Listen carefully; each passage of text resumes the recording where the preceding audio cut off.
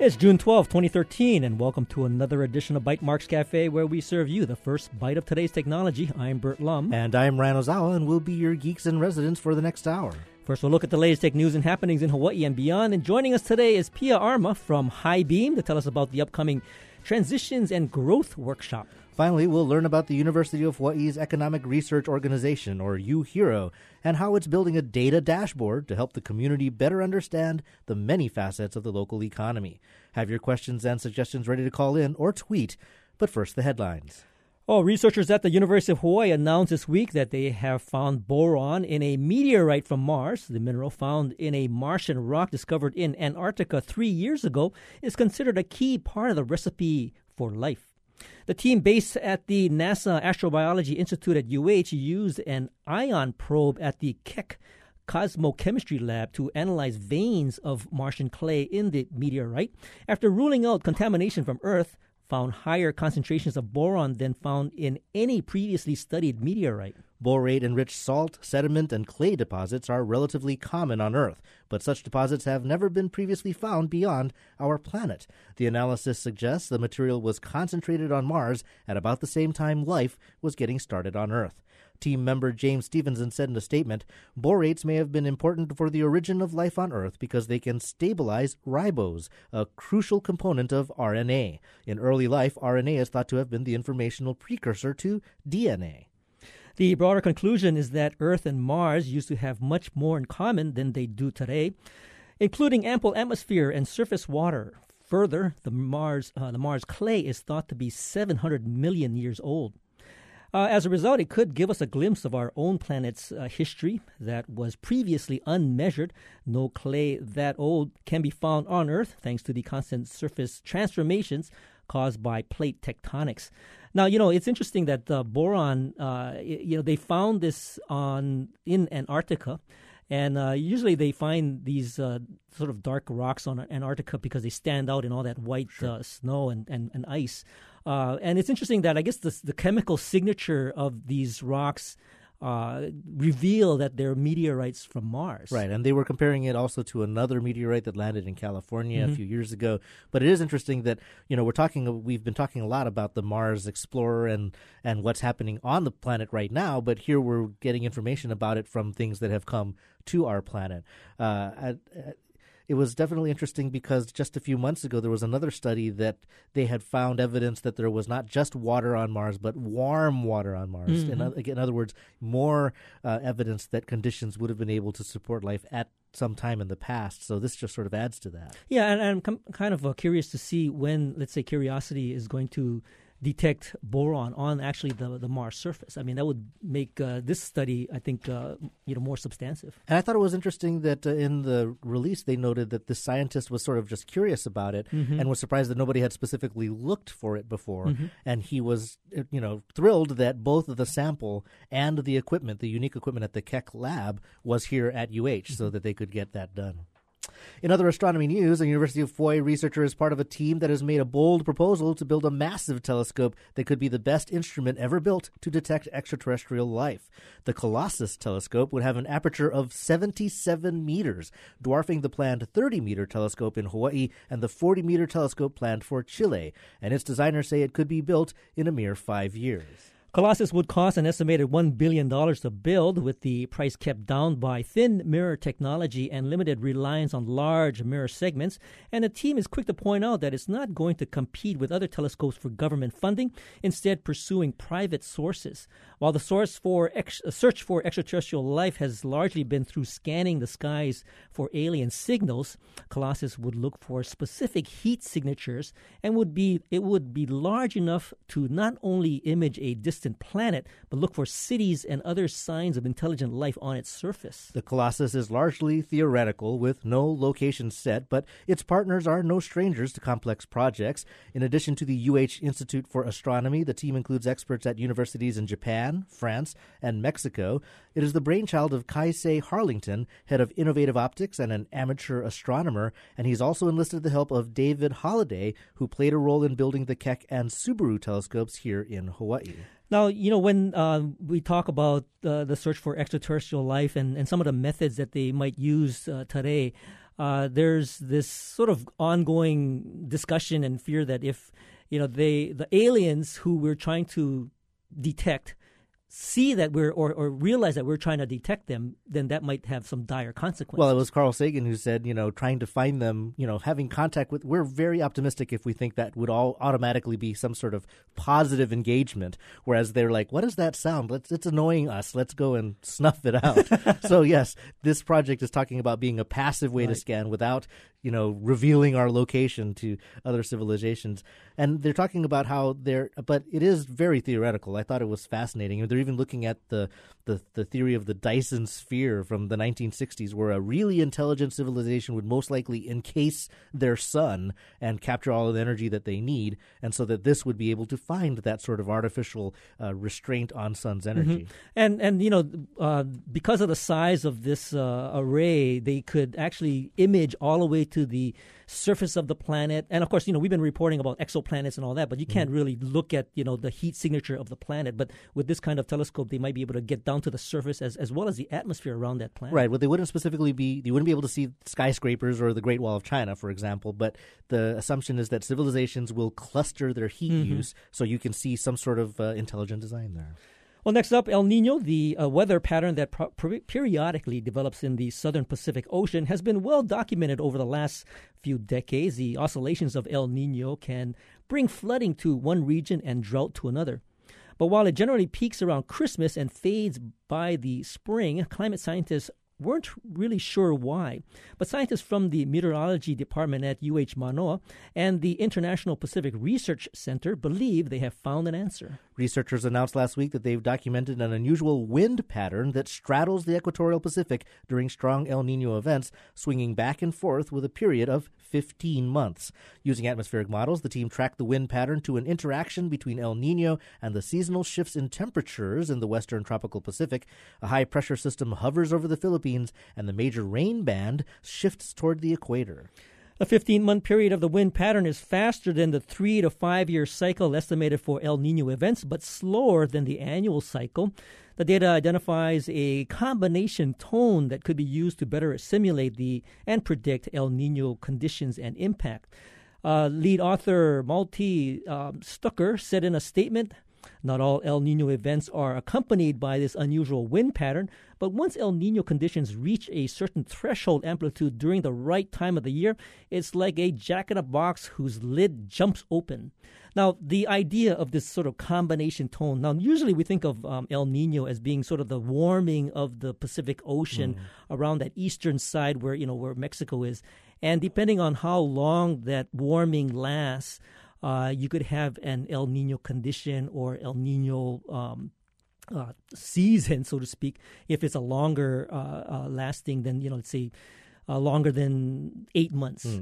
But then I think what this story is also saying is that it's a combination of things. And with the combination of this wind pattern that they just recently detected, two of those things really sort of amplify. Right, when they line up just right. And the idea of the combination tone, they cite sort of the theory, or not the theory, but the phenomenon that when, say, a violin is playing two notes, your head or your ears interprets actually a third note in the between, just sort of created by that interaction. And so without understanding this combination tone, this wind pattern that has the 15-year cycle, it was hard to create models to predict El Nino. But now that they kind of have how that one moves, they'll be able to see, this might line up in a different way on a certain year. So definitely interesting stuff.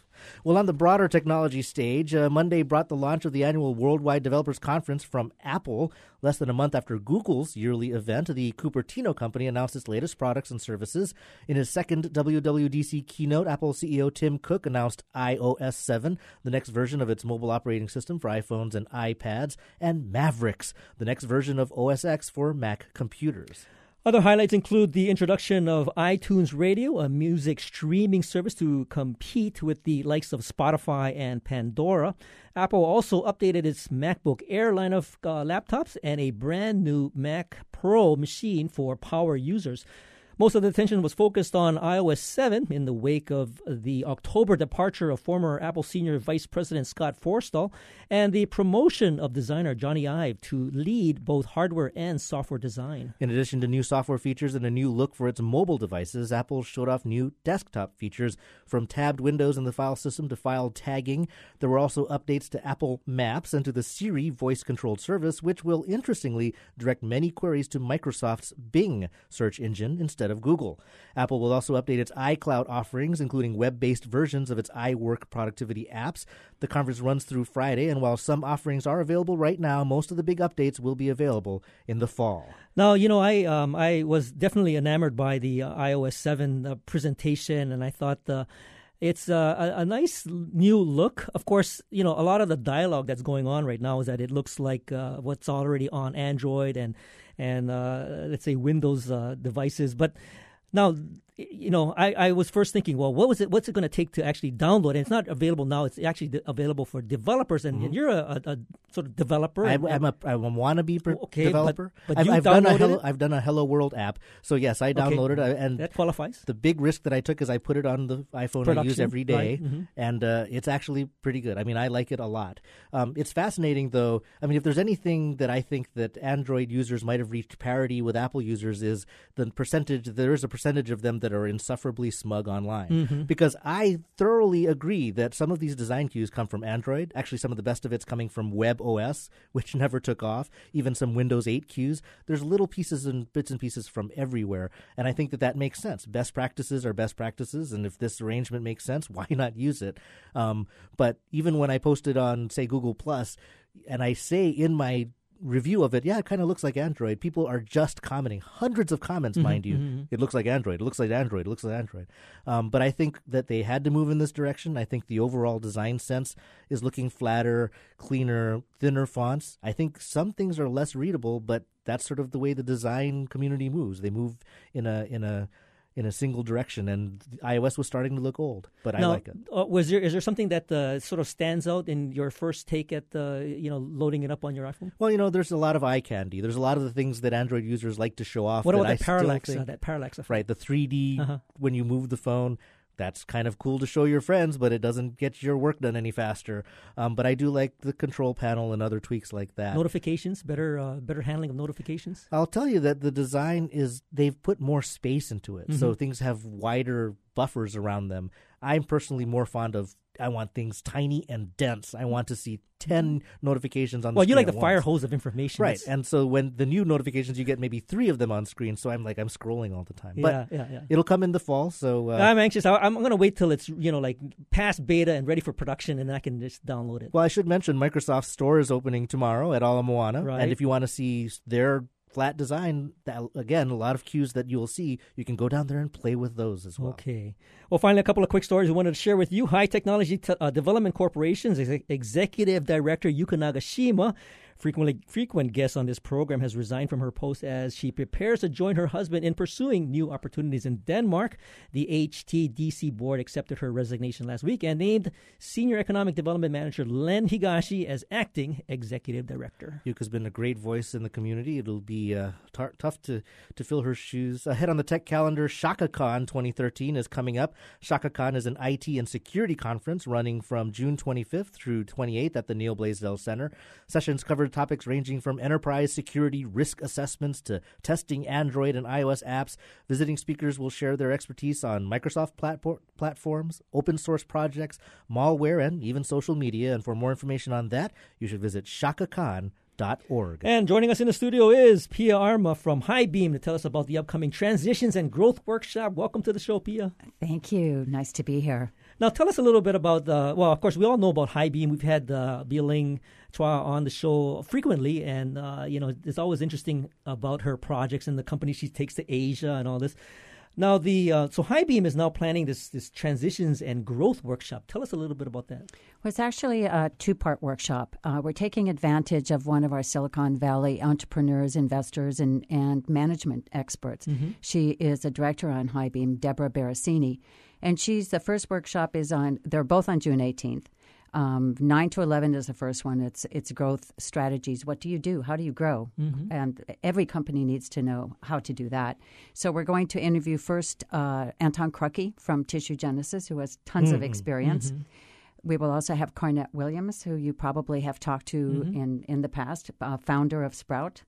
We talked to his partner last week, Kevin Hughes. Yes, okay, absolutely. And Greg Naskey, who is an attorney who has tons of expertise also in mergers and acquisitions. The second session is actually more designed for scientists and researchers and technologists. That's more about tech transfer.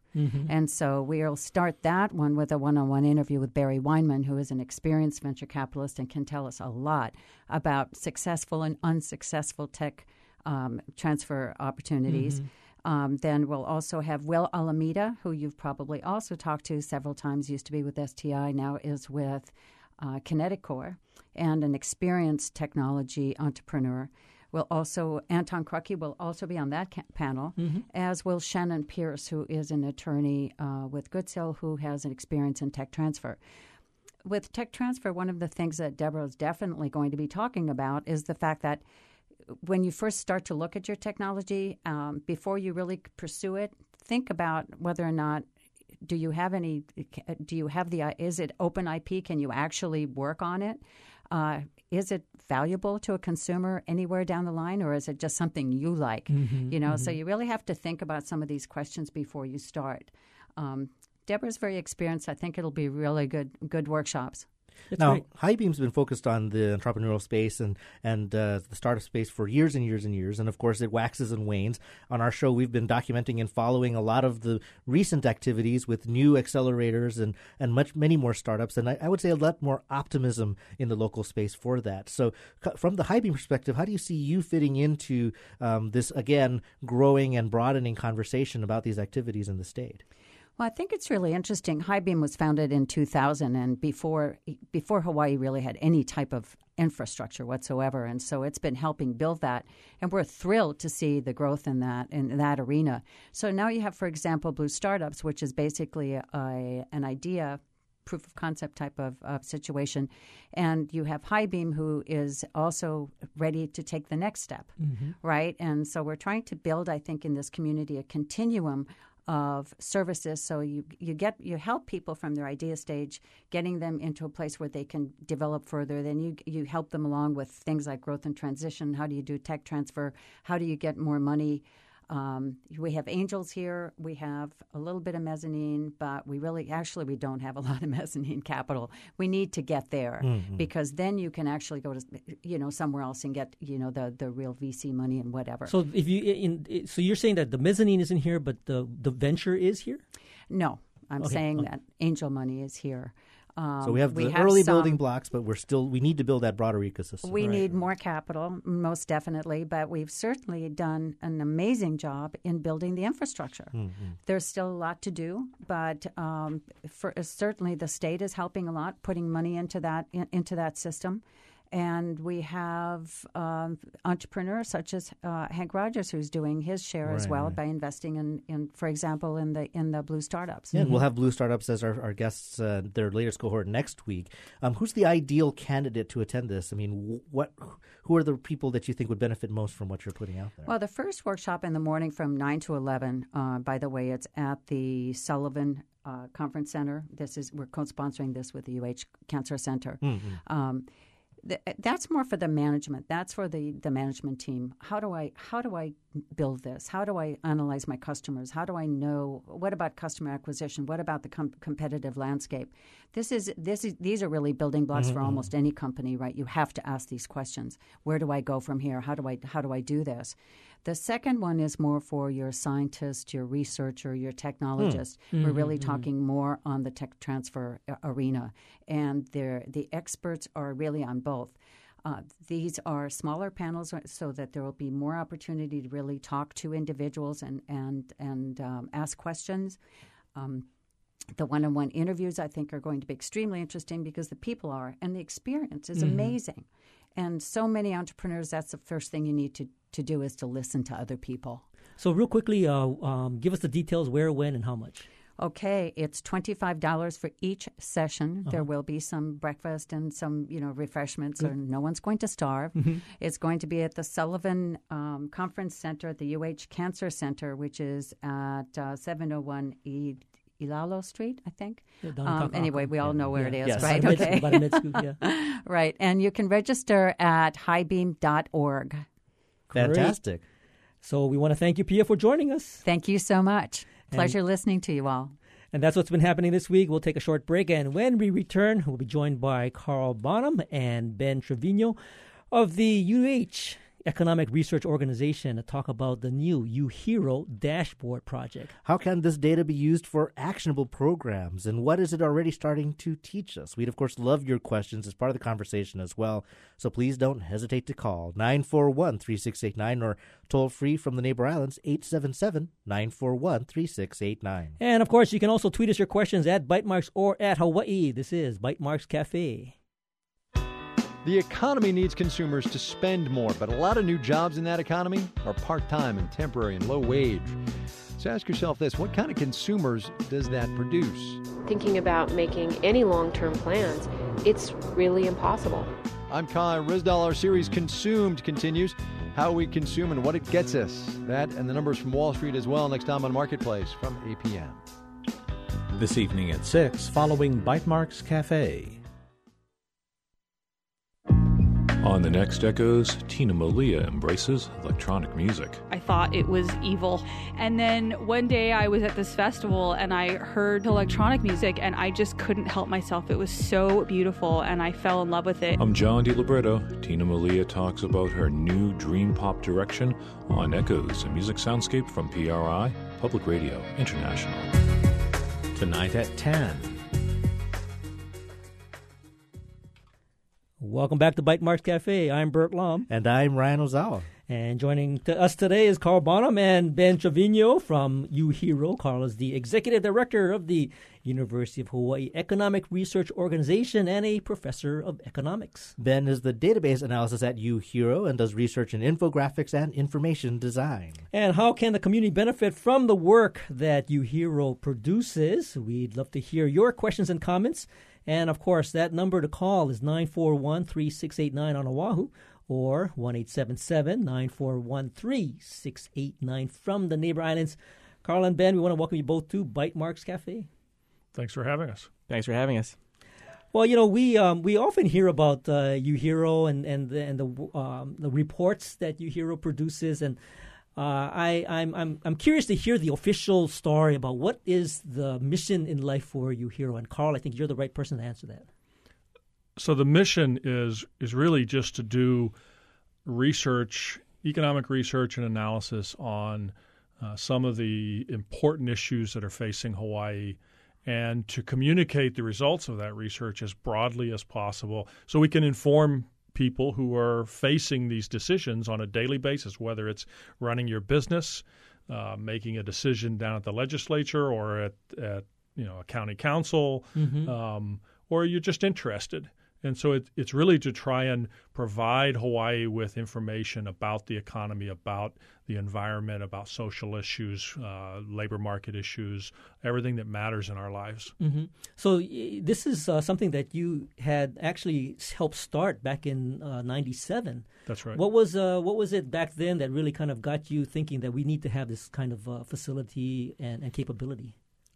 Actually, it's just I needed another job. Well, that's a good reason. It works. So, back in 97, if you look back, we had kind of come through, or we're really in the middle of a really horrible economic period in Hawaii. Mm-hmm. We almost had a lost decade in Hawaii, not quite as bad as Japan's. And right in the middle of that, First Hawaiian Bank shut down their research division. Bank of Hawaii shut down their research division. And we were already doing some forecast work, myself, Dr. Gangnes, Dr. Conan, who's now the Dean of the College of Social Sciences. We were doing research for the state in some cases. We were doing research on forecasting, and it was something that we just enjoyed doing, right? It was part of part of my academic research. A big chunk of my academic research is about forecasting and sort of trying to understand how forecasters prepare their analysis and how they get things wrong and how they get them right. And so it was kind of a natural that there seemed to be a void in Hawaii, a need for a consistent set of analysis to help inform decision makers. And the other factor was that we needed to bring in some resources at the university to help fund graduate students. At the time, East West Center was cutting back on their funding for grad students, and the economics department at UH had benefited tremendously from a steady stream of grad students that were funded by the East West Center. So we're doing this research that could be funded, and now, the results of this is UHERO has about anywhere between 6 and 9 full-time graduate assistants working for us pretty much all the time. And at times we have 2 or 3 undergraduate students. So there was a whole bunch of things that came together. Well, Carl, it's great to hear of the origins of UHERO. Ben, I'm kind of curious in part how you came to the organization, but also when you talk about doing analysis, it all comes down to the information you're basing your analysis on. And in addition to how you came to UHERO, can you tell us where the sources of the data are for your research? So I started at UHERO, I want to say in 2010, but I think my first brush with it was a couple years prior when UHERO had posted an ad for a data analyst, and I thought at the time that this was something, as a technologist, somebody who works with databases, I was like, oh, this sounds like a great position, something that I'm totally qualified for.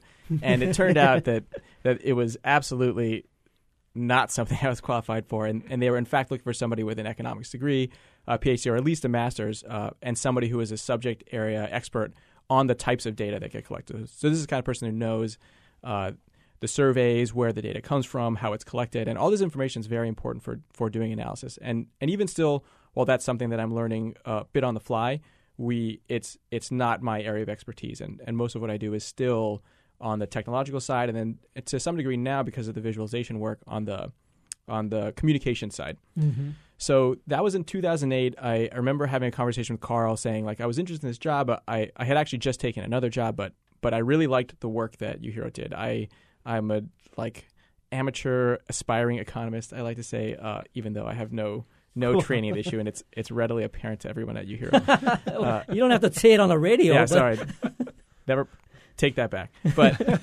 But so we talked about it, and I had mentioned I wanted to stay involved if there were any projects I could work on. And so we collaborated on a few things that were involved with UHERO's systems, keeping track of some of the things that UHERO needed to keep track of. And then when the time came, Carl, we worked on something to try to carve out a position where I could make some contributions and do something on a more regular basis. And we basically came up with, we wanted to do a better job of basically rewrite all of the data collection systems, which had been previously written by graduate students and were a pretty, I don't know if I want to say robust, but they were very comprehensive set of Perl scripts that did a lot of the work. And so I came in and wanted to consolidate them and sort of centralize the management of this data.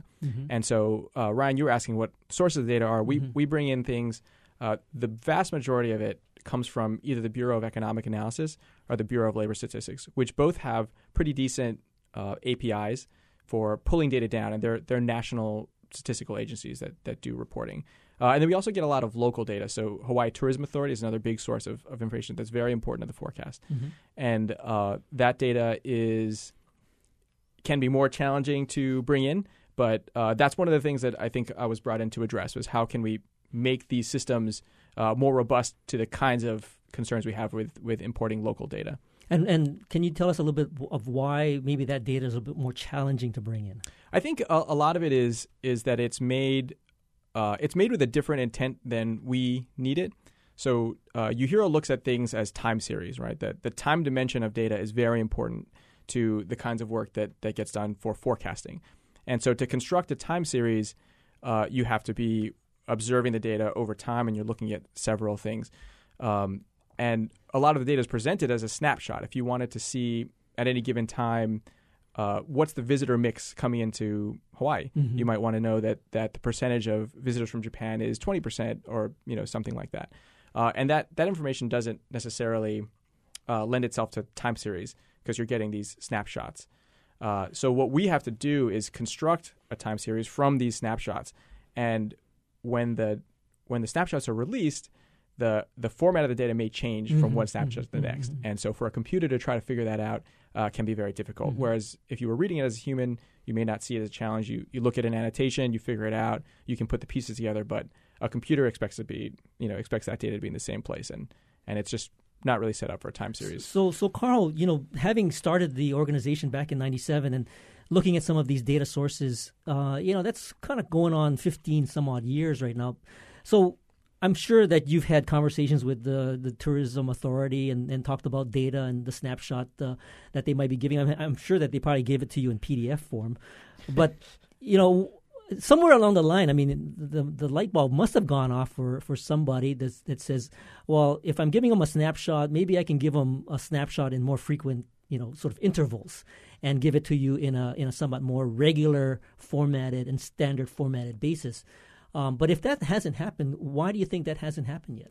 Well, I think Ben hit the nail on the head when he said that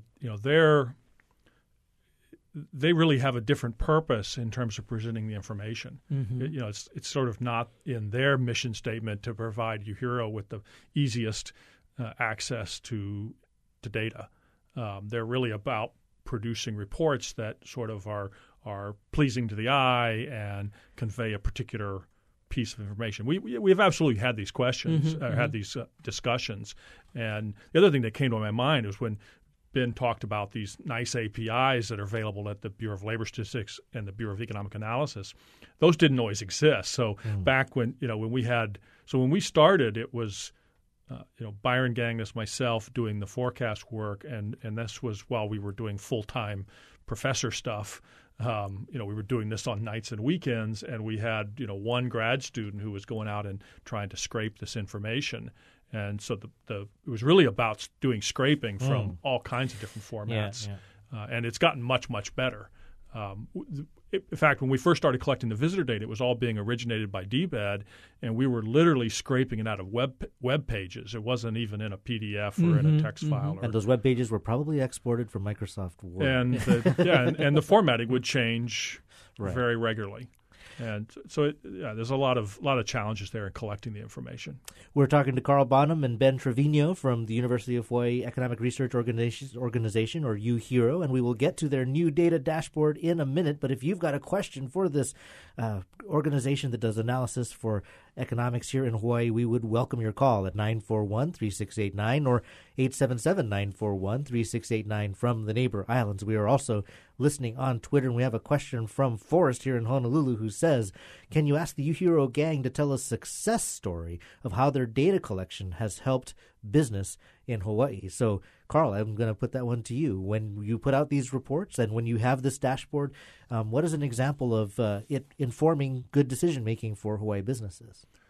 Well, I'm not sure I can tell a sort of a specific story about a business success. I do know from talking directly to business users who use our data. Some of them use it very intensively.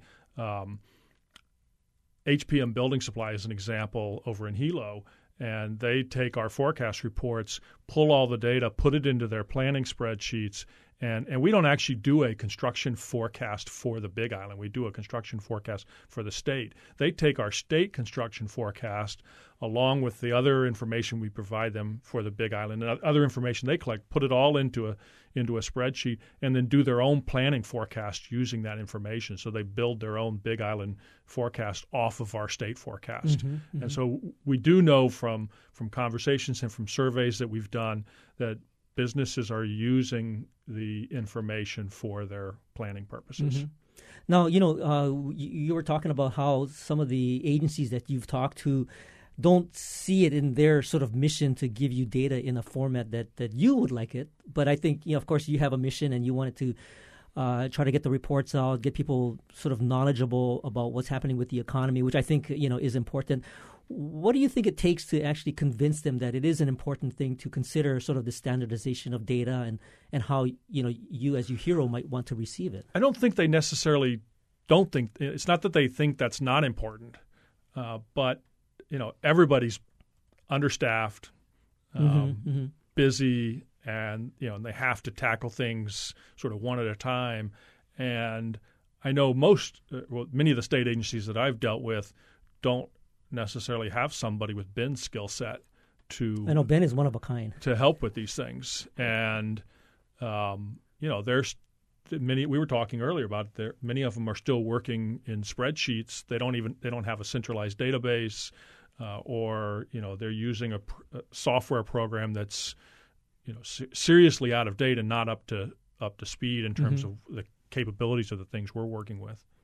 So, in terms of, I guess, these kinds of reports that you send out, I mean, who do you think are the most benefiting from it?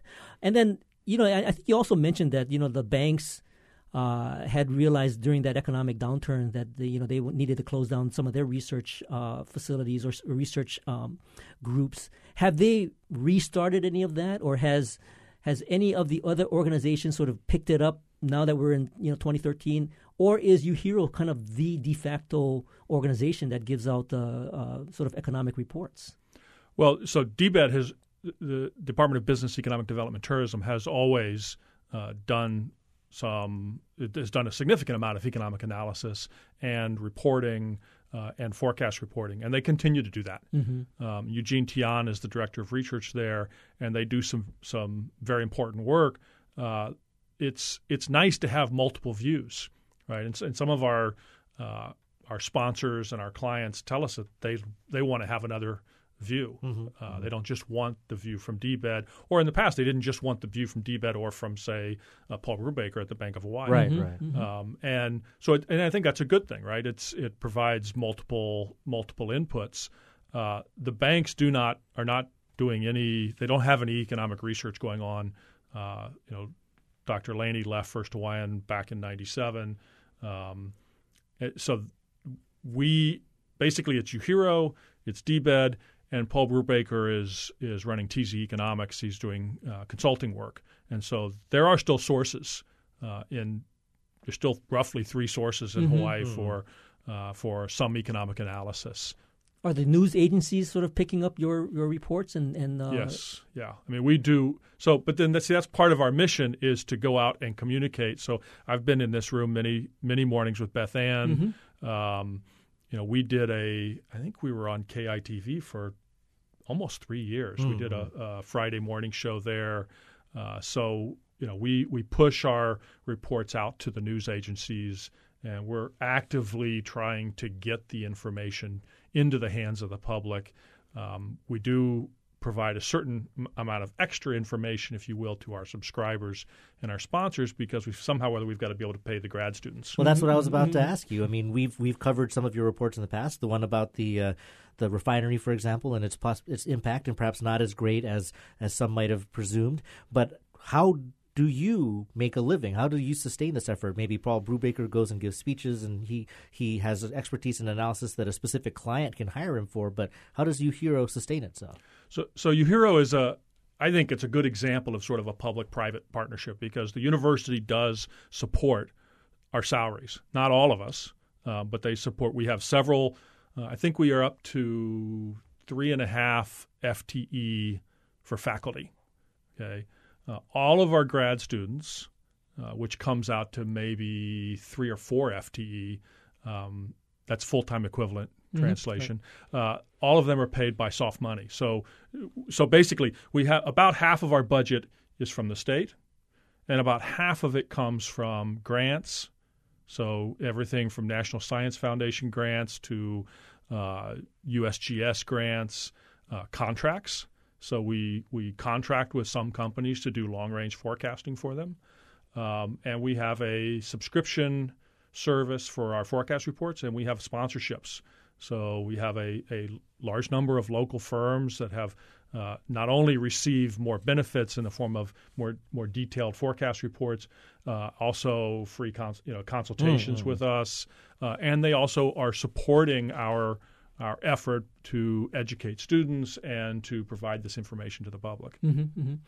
I do want to ask a couple of questions, but I think this is probably a good time to take a short little break. We'll be right back. We'll be back right after this short break to continue our conversation with Carl Bonham and Ben Trevino from the UH Economic Research Organization, and we'll get into the new UHERO dashboard. How has this data helped shape government policy or perhaps the local tech industry? We'd, of course, love to hear your questions as well. Call 941-3689 or from the neighbor islands, 877-941-3689. This is Bytemarks Cafe.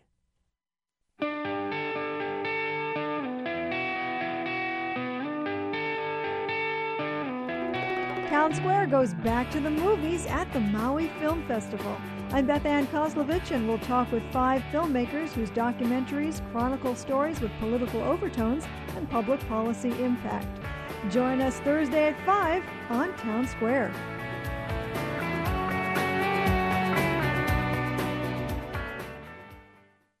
I have got you under my skin. Be sure to tune in on Sunday at 5 for Sinatra, the Man and the Music. On our next show, Sinatra joins Count Basie and Quincy Jones in the studio and records songs for his reprise album, It Might As Well Be Swing. I'm Guy Steele, inviting you to join me for Sinatra, the Man and the Music, Sunday at 5 on Hawaii Public Radio.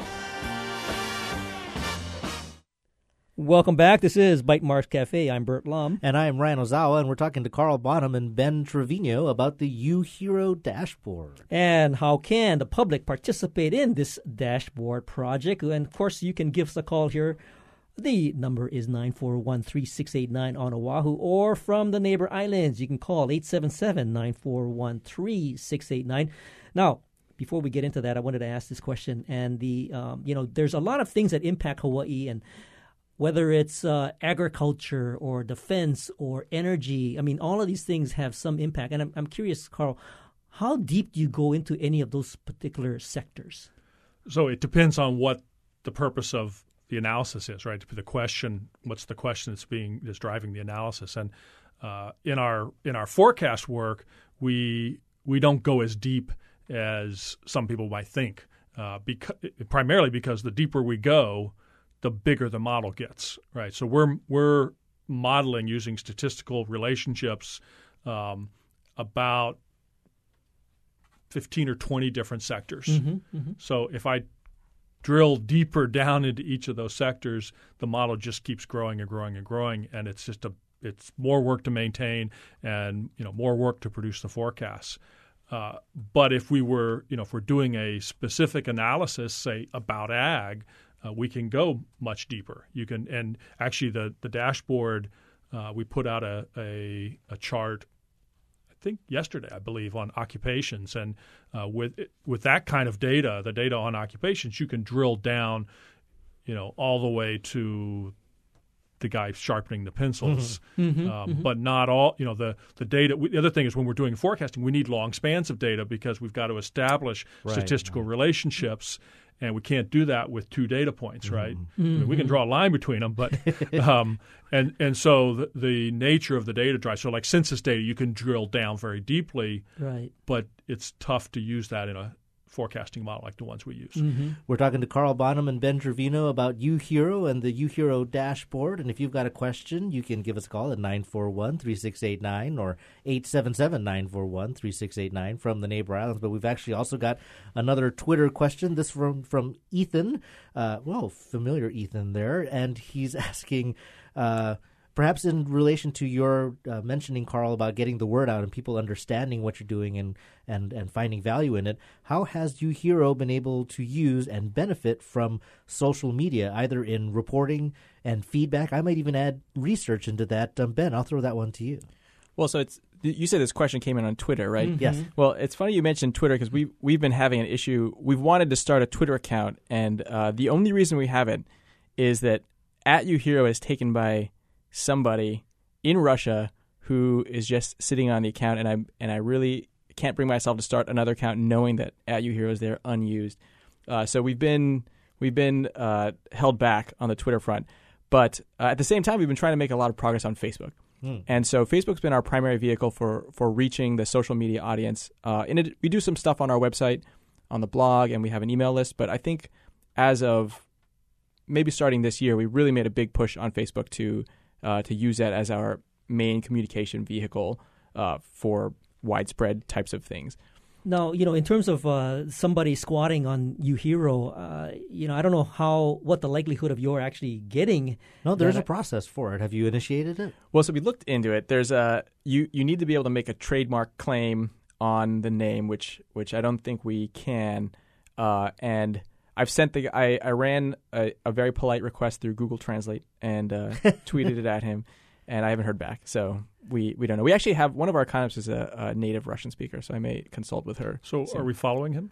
I am. Her? I'm not but sure. I kind of I don't know if my advice is of any worth, but I think it'd probably be a good idea to get something started just so that you can sort of build the community and the sort of just the audience that would be interested in this, as opposed to because this process might take a while. Right. I think you're right. I mean, I think we need to do it, and in fact, we have reserved, I think, UHero tweets as something to potentially start up. Well, it sounds like if when you're looking at something like as broad as the economy, you need specific and credible and long-term sources like government data and such. But we've also been doing shows, and we've also talked a lot about these uses of social media being sources of data in and of themselves, a way to evaluate a level of activity. I'm not sure if there's a way to make that into an economic analysis, but is that something that you're looking at, the online source? Yeah. So not necessarily social media. I mean, Ben is using that as inputs into the dashboard, but related to this question is things like using Google Trends data So we actually began working on a project maybe a year and a half ago, trying to use Google Trends data on people's searching for Hawaii vacation, for example. Yeah. And I've worked with Peter Filecki, a faculty member with UHero, on what are called mixed frequency forecasting models, where you're able to take very high frequency data, whether it's daily or tick by tick data, and incorporate that into a statistical forecasting model for something where your target, what you're interested in, is say monthly home sales or monthly visitor counts. And yet you're able to use this high-frequency data and extract the signal, hopefully, from it to get a prediction of what's happening sort of in real time. Now, we've kind of hinted at this dashboard project, and I'm sure our listeners are thinking, when are you guys going to get to what the dashboard project is? So, Ben, can you tell us a little bit about the dashboard project? Okay, so I mentioned we've been making a push on Facebook, and so we were thinking earlier this year, what is something that we could do to engage the community, something that people will understand, and we'll take the research and data that we look at and make it something that's compelling that they would want to comment on or share. And what we came up with is we think that visualizations are commonly becoming your sort of your standard web link bait. Like it's something you put online. Bait. It's that people will react to it, right? And we think that it's it makes a lot of sense for us as our content-driven strategy to use these visualizations because we work with so much data, and we recognize that there are a lot of stories in there to tell. And so the dashboard project is a way of using social media to release these pieces of a forthcoming dashboard, one at a time, and examine different parts of the economy, the economic data, piecemeal, and invite commentary and feedback from the community at the same time, because ultimately, the data points are describing phenomena that happen in the real world. They're maybe they represent people, maybe they represent buying behavior, but this conversation is actually very valuable because it tells us a little bit about what people are thinking and gives us more insight into why data might look a certain way, right? If somebody reacts to something that we publish and they see something in it that maybe we didn't think of, that's that's useful for us to know so that we can look into. Well, I can certainly see sort of the viral attempt there that if you can summarize it in a visual image, that it's more likely to be shared. It's a visual future on the web. But also, I read your report, the UHERO report on the refinery and the local petroleum environment, and it was a very informative report. But your average resident will probably not sit down and read that. But if they do see a graph or a pie chart or something eye-catching that can summarize a nugget there, that will definitely resonate with them. The one that I remember, speaking of Facebook, that I caught was a dashboard segment that focused on jobs by sector and I think it was income or pay. Can you describe, for example, what that dashboard piece looks like? Right, so that was, I think, the first thing we released was it's a visualization style called a tree map. And what a tree map does is it breaks down a space into proportional pieces, so you can see all the parts of the whole. And in this case, we took the entire set of non-farm jobs in Hawaii and broke it down by sector. So an example of a sector would be federal government, and how many federal government jobs there are. And one nice thing about the tree map style is that because you have these segments, you can encode more information in there, say using colors, and you can very easily see using differences in colors how some other dimension of the data. In this case, we used pay.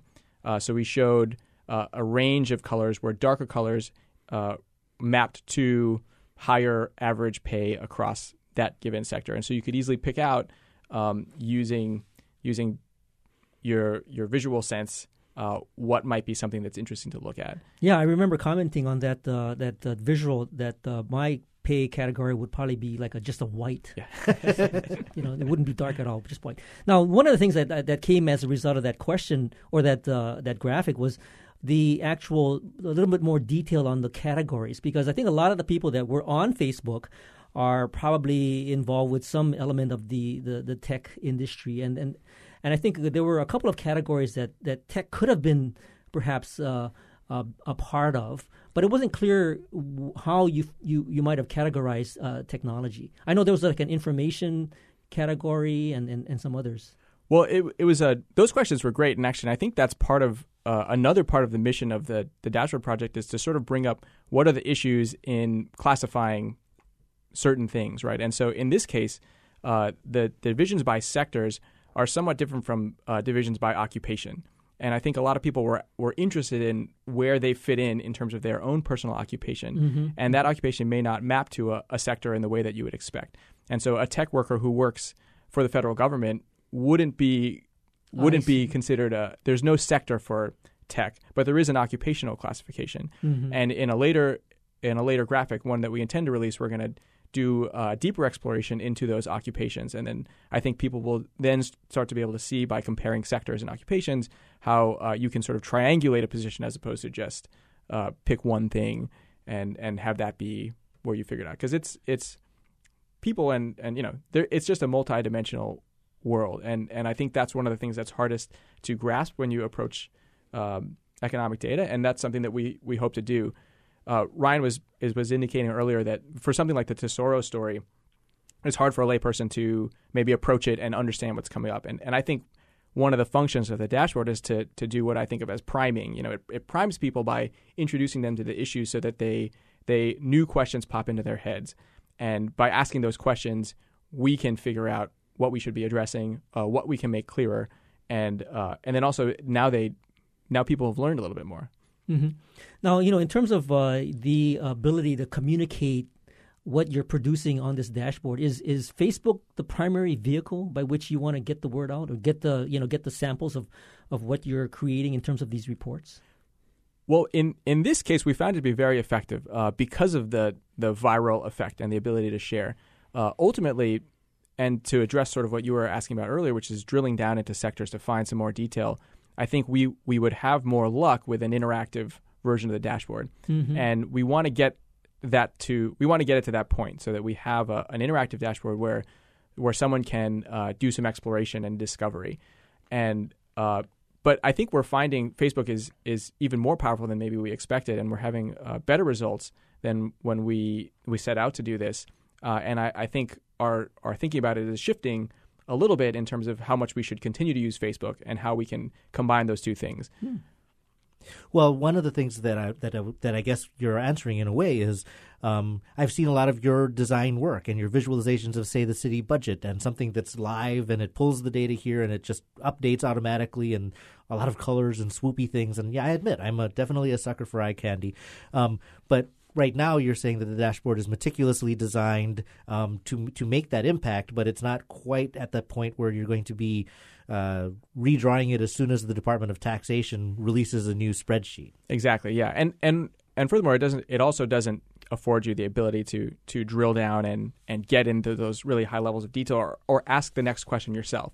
Right now the mode is you can ask us on Facebook, and then we'll look up the next thing, or we'll give you an answer, but it's possible, and with some of our other tools actually that we currently have online with the UHERO data portal, you could ask those questions of the data and find out, and then now that opens up even more possibilities. And so we'd like to get it to that point where we can provide the appropriate introductions and then let people kind of explore on their own. Carl, can I ask, though? I mean, right now your primary audience was specialized people or government or economists or banks or people in industry, and now you're fielding questions from regular people, from random residents or perhaps even visitors curious about Hawaii. Is that how is that shifting, or would that shift the scope of the things that you look at UHERO? I think actually Ben and I were talking about this before the show. What's happening with the dashboard and with social media is I think we're just reaching a little bit different audience, as you point out. I mean, in the past we've used traditional media such as HPR, PBN, the newspapers, Pacific Business News, the TV stations, and we've reached out to the typical people, average Hawaii households and consumers, and sometimes we've asked, we've been able to answer questions on the air, for example. This is just another way of doing it. It's a little bit different demographic, right? We're the audience that we have here is a little bit younger because they're all of Ben's friends. Thanks, Ben. Yes. But it is I think it causes us to think a little bit more deeply about the kinds of questions we can address. So, in this sort of move to gain a better understanding of your, let's say, community, was there something that drove you toward that direction? I mean, I know you started off the conversation by saying, we got to get the word out. We want to do more outreach. What was it that sort of now changed it so that you're engaging Facebook, you're engaging social media, you're actually reaching out to the common man? Is that in your sort of wheelhouse of activities? We made the decision to begin to try and push material out on Facebook primarily from the viewpoint that it was going to allow us to reach more people. In other words, it's really just a way to try and fulfill part of our mission, to inform more people, to reach more people. And, I get a lot of my news on Facebook now. I still read the newspaper, but I'm also, it's not uncommon for me to see Howard Dicus say something on Facebook, and I said, oh, the visitor data just came out. I should go take a look at it. And so I think this is just part of the same mission. Okay. So, Ben, where can someone see either your work? Where can they find the dashboard? They can go to our Facebook site, which is facebook.com/uhero.forum, or just do a search for our website, www.uhero.hawaii.edu, and there's a link to our Facebook site there. Sounds good. And Fantastic. I also want to add that we're going to be also talking to both of you next week, Wednesday, after the show over at the R&D. And if you want to see or register or get more information, you can go to bit.ly/UHERO, and you get more information about that little meetup. Carl Bonham is the executive director, and Ben Trevino is the database analyst over at UHERO. We want to thank you both for joining us today. Always a pleasure. Thanks a lot. And thank you for listening to Bytemarks Cafe. Join us next week when we'll talk to companies from Blue Startup's first accelerator cohort. And if you miss any part of this edition, you can find the podcast of tonight's show on bytemarkscafe.org. And if you have any comments or suggestions, email us at feedback@bytemarkscafe.org. You can also find us on Twitter. I'm at Bytemarks. And you can follow me at Hawaii. Our engineer is David Chong, and our executive producer is Beth Ann Kozlovich. And we leave you with our song pick of the week. Here's a New York duo called Rat-a-Tat and a song called Lapland. See you next week on another edition of Bytemarks Cafe.